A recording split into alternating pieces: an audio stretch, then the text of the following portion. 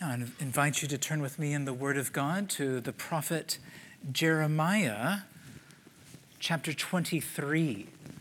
It can be found on page 651 in the Bible provided here in the sanctuary. Chapter 23 will begin in verse 23 and continue through the 29th verse.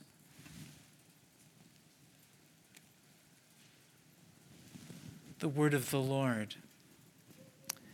Am I a God at hand, declares the Lord, and not a God far away? Can a man hide himself in secret places so that I cannot see him, declares the Lord? Do I not fill heaven and earth, declares the Lord? I have heard what the prophets have said, who prophesy lies in my name, saying, I have dreamed, I have dreamed. How long shall there be lies in the heart of the prophets who prophesy lies and who prophesy the deceit of their own heart, who think to make my people forget my name by their dreams that they tell one another, even as their fathers forgot my name for Baal?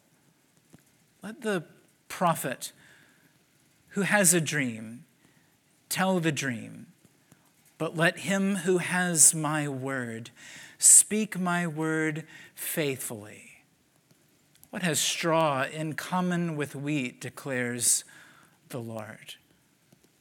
Is not my word like fire, declares the Lord, and like a hammer that breaks the rock into pieces? So far, the hearing of God's word. Well, as we turn now to the content of the Lord's Prayer, having been prepared this past Lord's Day for all those of you who were here with us to speak about prayer on the whole, and in large view, what the Lord Jesus designed for us and intended for us in the Lord's Prayer, now we turn to the content of that prayer itself.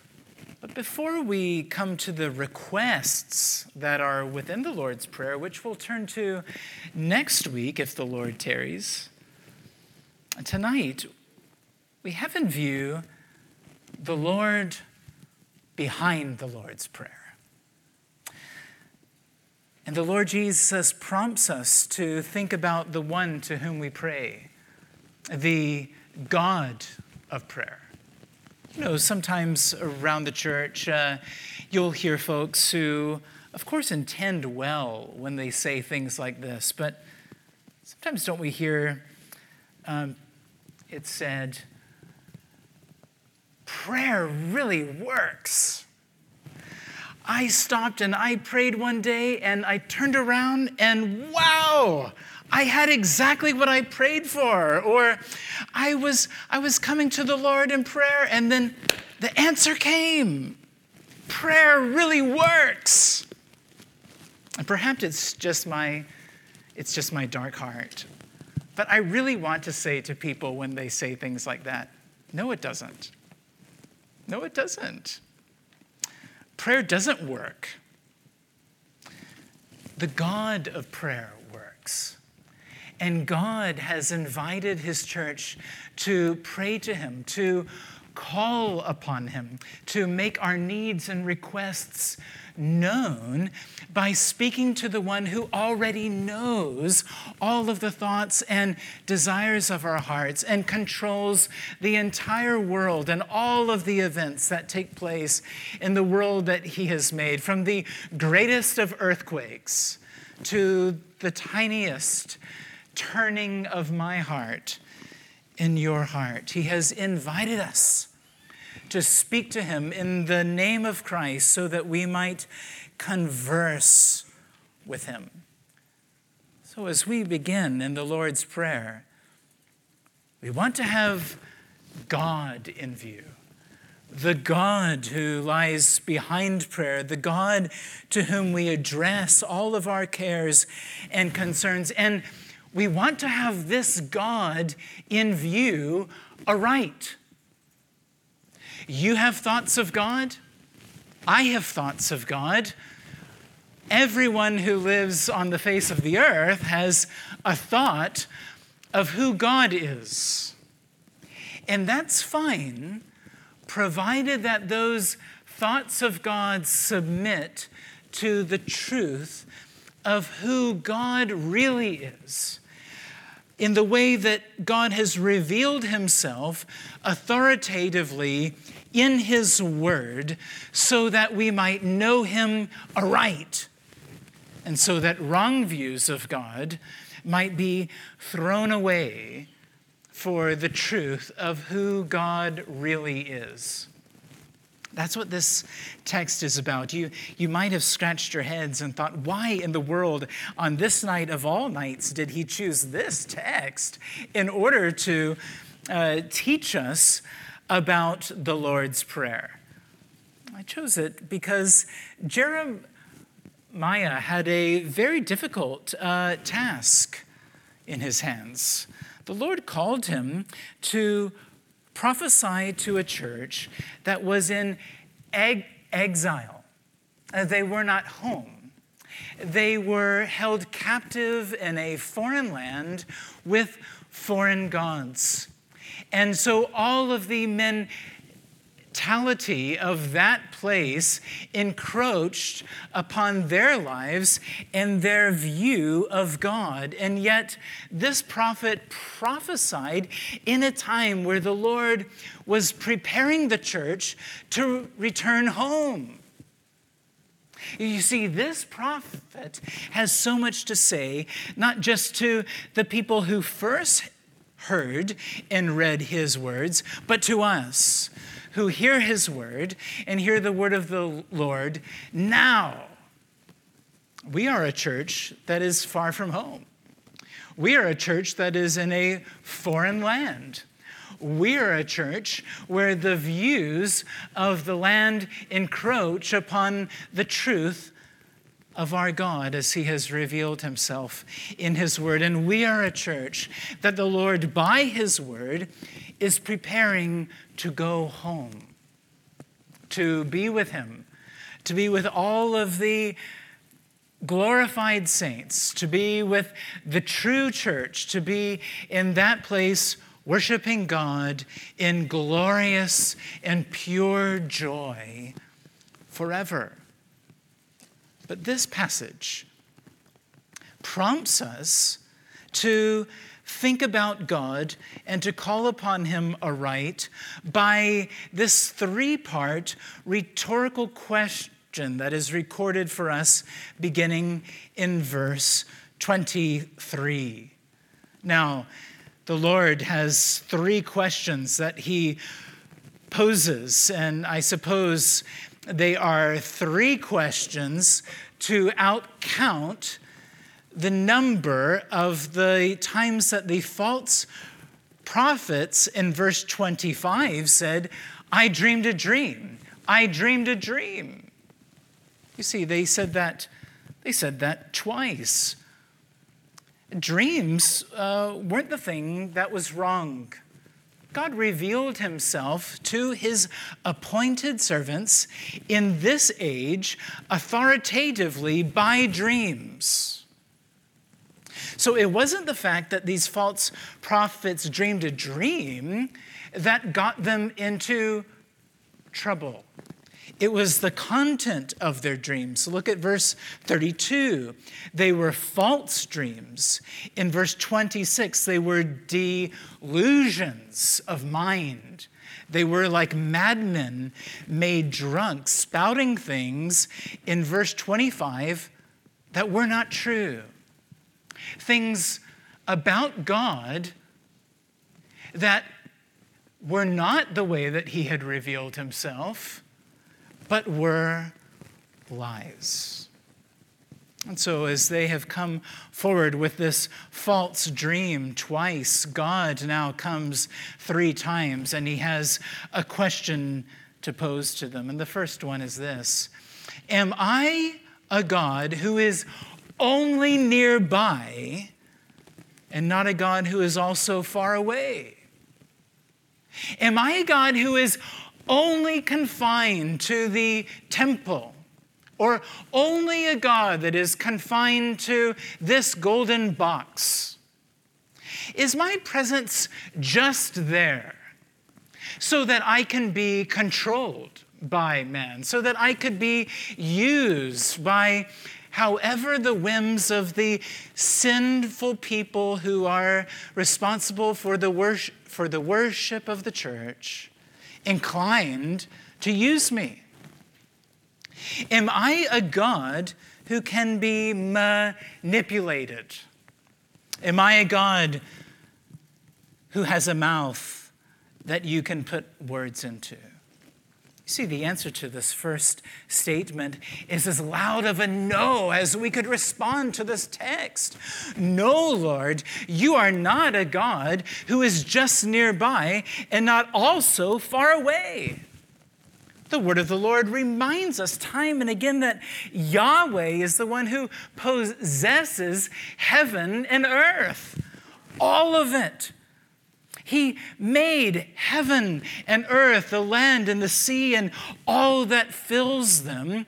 And yet this God tells us that he is not contained by the world that he has made.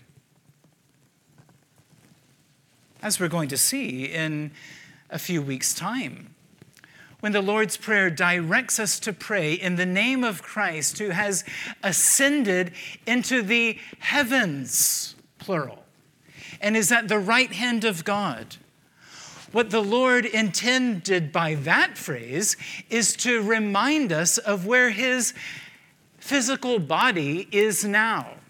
It is not here on earth, but Christ rose bodily and ascended to the right hand of the Father, where he is now.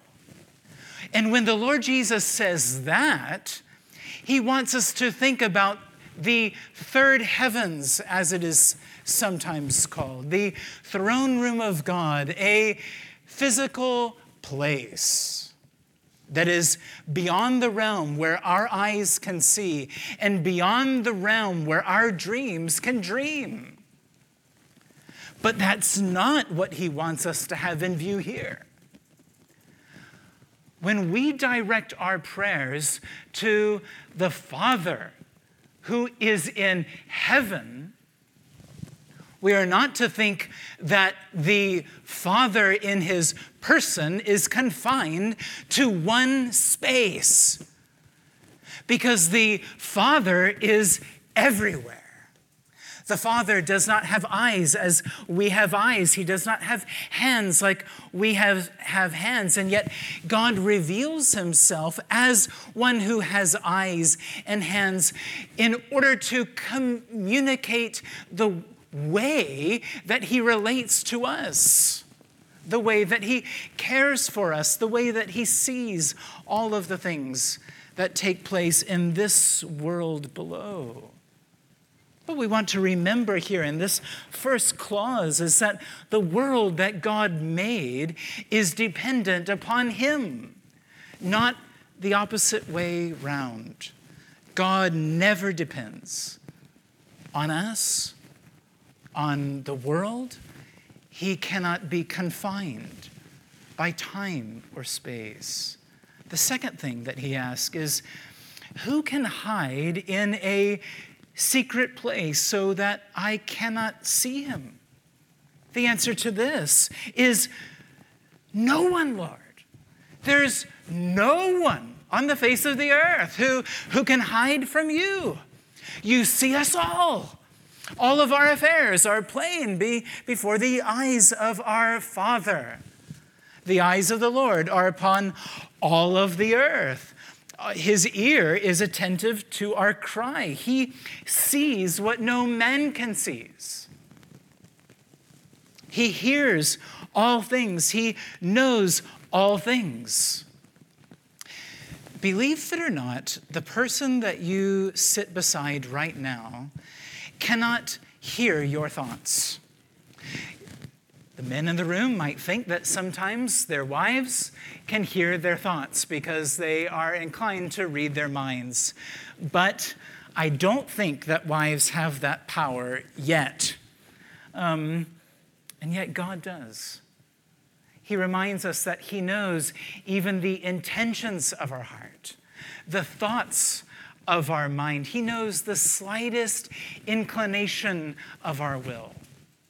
Kids are so much fun because you watch a child and they think that if they pull a sheet upon their head so that they can't see you, that you can't see them, and you don't know what's taking place beneath the sheet, or if they go into the room and close the door, that somehow all that's going to take place in that room is concealed from our eyes and ears. And aren't we so prone to behave like that when it comes to God? We think, surely here, he doesn't see me. Surely he doesn't know. That can apply to our sinfulness, and on the second hand, that can also apply to our sorrow. Sometimes we might be prone to think, oh Lord, you don't know what I'm going through. You don't know what I'm facing. You don't know me. And yet he reminds us time and time again that he knows all of us. He knows us completely, and he reveals the loving heart that he has for us in these ways. The third phrase in the question that he poses to his church is, do I not fill heaven and earth?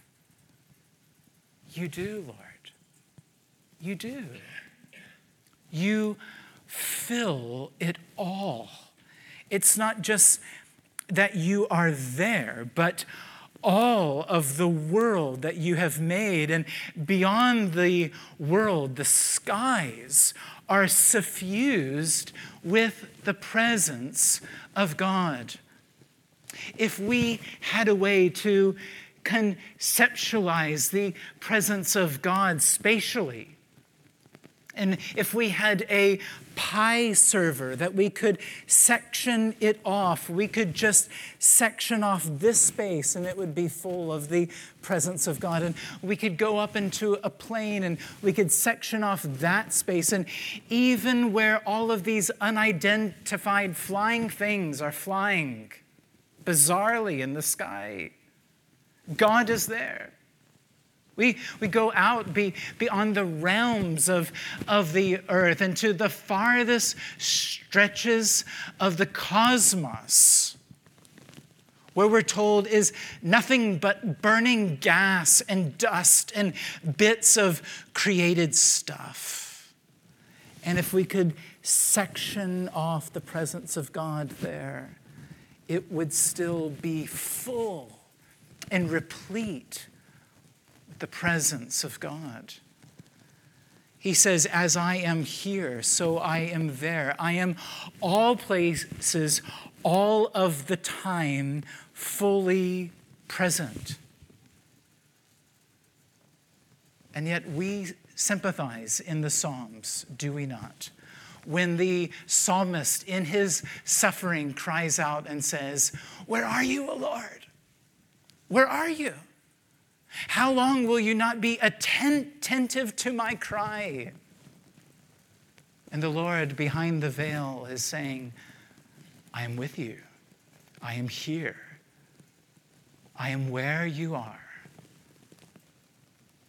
You see, it's so helpful for us to be reminded of this truth concerning who the Father is, because our hearts are inclined to do just what the prophets have done, to make God small, to confine him to what we can conceive of, to make him sensible to us, to make him our servant, instead of to always make ourselves the servant of God. And so the Lord, as he has asked these three questions, so he responds three times in verses 30 and 31 and 32 to these false prophets. And he says, I am against you. The Lord will not allow his truth to be stolen at the hands of those who profess to speak for him.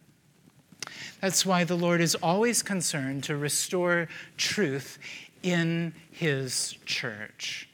That is why we have to always be on guard against error in the life of the church, lest it grow into heresy concerning God. The Lord is ruthlessly concerned for his truth because he is relentlessly concerned for the worship of our hearts, because he longs for us to know him aright. In verse 28, he says that he is zealous for his word. He has provided his word so that he might be known. And he contrasts the lies of these false prophets to his word as straw to wheat. Straw doesn't last. If a fool were to build his house out of straw, it would fall down. And yet the Lord says, no, my word is like wheat. It nourishes the soul. It feeds man. It can sustain him because it is true. And so the Lord says, I will send my word into my church. My word comes like fire to burn up the chaff.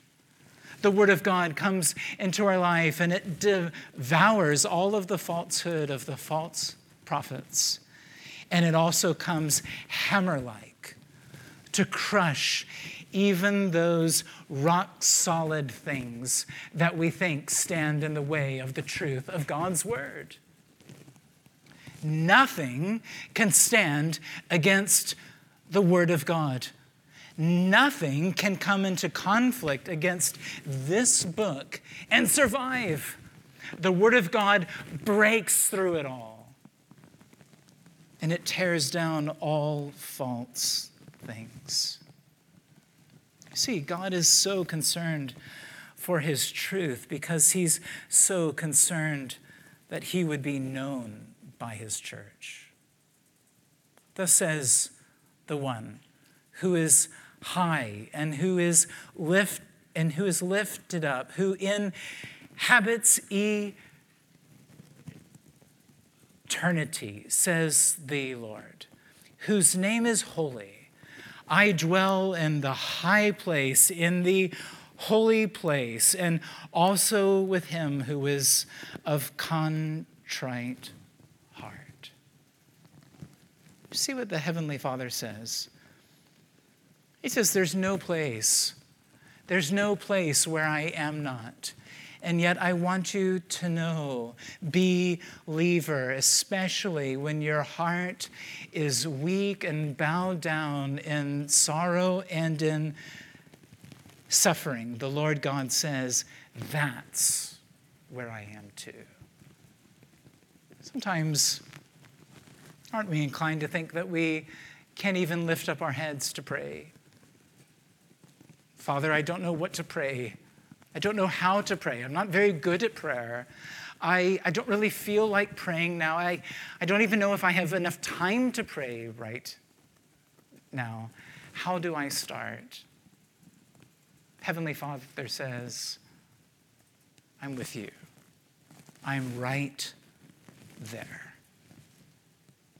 Calvin puts it in this way. He says, God permits us to know him by experience exactly as he shows himself to be in his word. Why do we love God's word so much? Why do we want to squeeze all of the juice out of God's word and to hide it within our heart? Because we want to know the God who is and know him as he is, but we also want to experience that God. We don't want to experience him in ways that he has not provided for us to know him, but we want to experience him aright. This evening, what that has in store for us is to call upon him as Father and to know him in that way. How is he Father? What is it to call the first person of the Godhead by this word, Father? Well, of course, in one sense, we could say the first person is to be called Father because he has always been the Father of the Son. As he wrote in Psalm 2, "You are my Son, today I have begotten you." We say, what day was that when the Son was begotten of the Father? Does that mean the day that Jesus was born from Mary? No. Because the Son has always been Son in relation to the Father. So what is that day in Psalm 2? Today I have begotten you. It is the eternal day. It is the day before time. It is that day which is beyond our minds, beyond our conception. That day where the Son has always related to the Father as Father and has called out to him because the Father has always known the Son, because the Father has always been so pleased with the Son, because the Son has always been the object of the loving affection of the Father. Secondly, he is Father in this way because he has made the entire world. He has formed it. It belongs to him. It has been begotten by him. And so in one way, we can say that all people who have lived on this earth at all places and in all times relate to God as Father because they have been made by him. But to these do not belong the right to call him that, because not all know him. And so you see, the third way in which the Father is revealed as Father is the Father of the church by adoption. Now here's what I mean. Jesus said, to know me, you must be born again. To know me, you have to place your trust in me. And as you place your trust in me, you are adopted as a child of God. You see, it is in Christ, even as we have been chosen in him before the foundation of the world, that the Father becomes Father to us. John 1:12. To all who did receive him, who believed upon his name, he gave the right to become children of God. You see, the second that we believe in Christ, we become a born-again child of God, received into the family. We once were separated from him and apart from the household of God, strangers. But now we've been brought near and we have been joined to Christ and now can cry out to God as our Father. For in Christ Jesus, you have become sons of God through faith. And therefore, if a child of God, then you have the thrill of experiencing the work of the Spirit of God in your heart, prompting you to call out to the Father who has named you and has chosen you to be his own. Paul writes to the church in Rome and he says, this is the work of the Spirit within your life, that you call out to God and cry to him, saying, Abba, Father. The Spirit himself bears witness with our spirit that we are children of God, and if children, then heirs, heirs of God and fellow heirs with Christ. My friend, isn't that the heartbeat of prayer? The heartbeat of prayer is not that I have needs that I need to make known. The heartbeat of prayer is not, I need something that I don't have. The heartbeat of prayer is, I belong. I belong to this one. I belong to the Father who has made all things and fills all things, who suffuses all things, and yet in his grace has revealed himself to me. He's chosen me, of all people, me with all of the crud that I have, me with the small mind that fills my brain, me with all of the sin in my life. God has chosen us because he loves you. Because he loves you. For nothing else than just the love that he has for you. And he says, won't you come to me in prayer? Won't you cry out to me? Does it need to be fancy? Does it need to be formal? Won't you just call out to me by name and say, Father?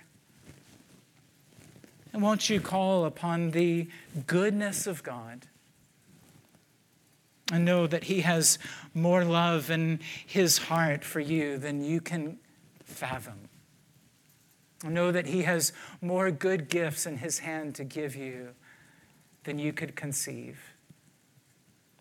Some of you are here this evening, and you just need to hear this.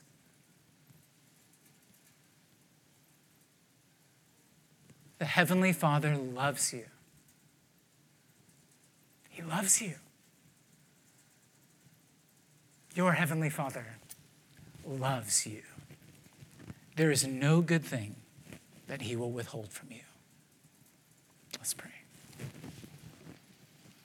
Our Father, we thank you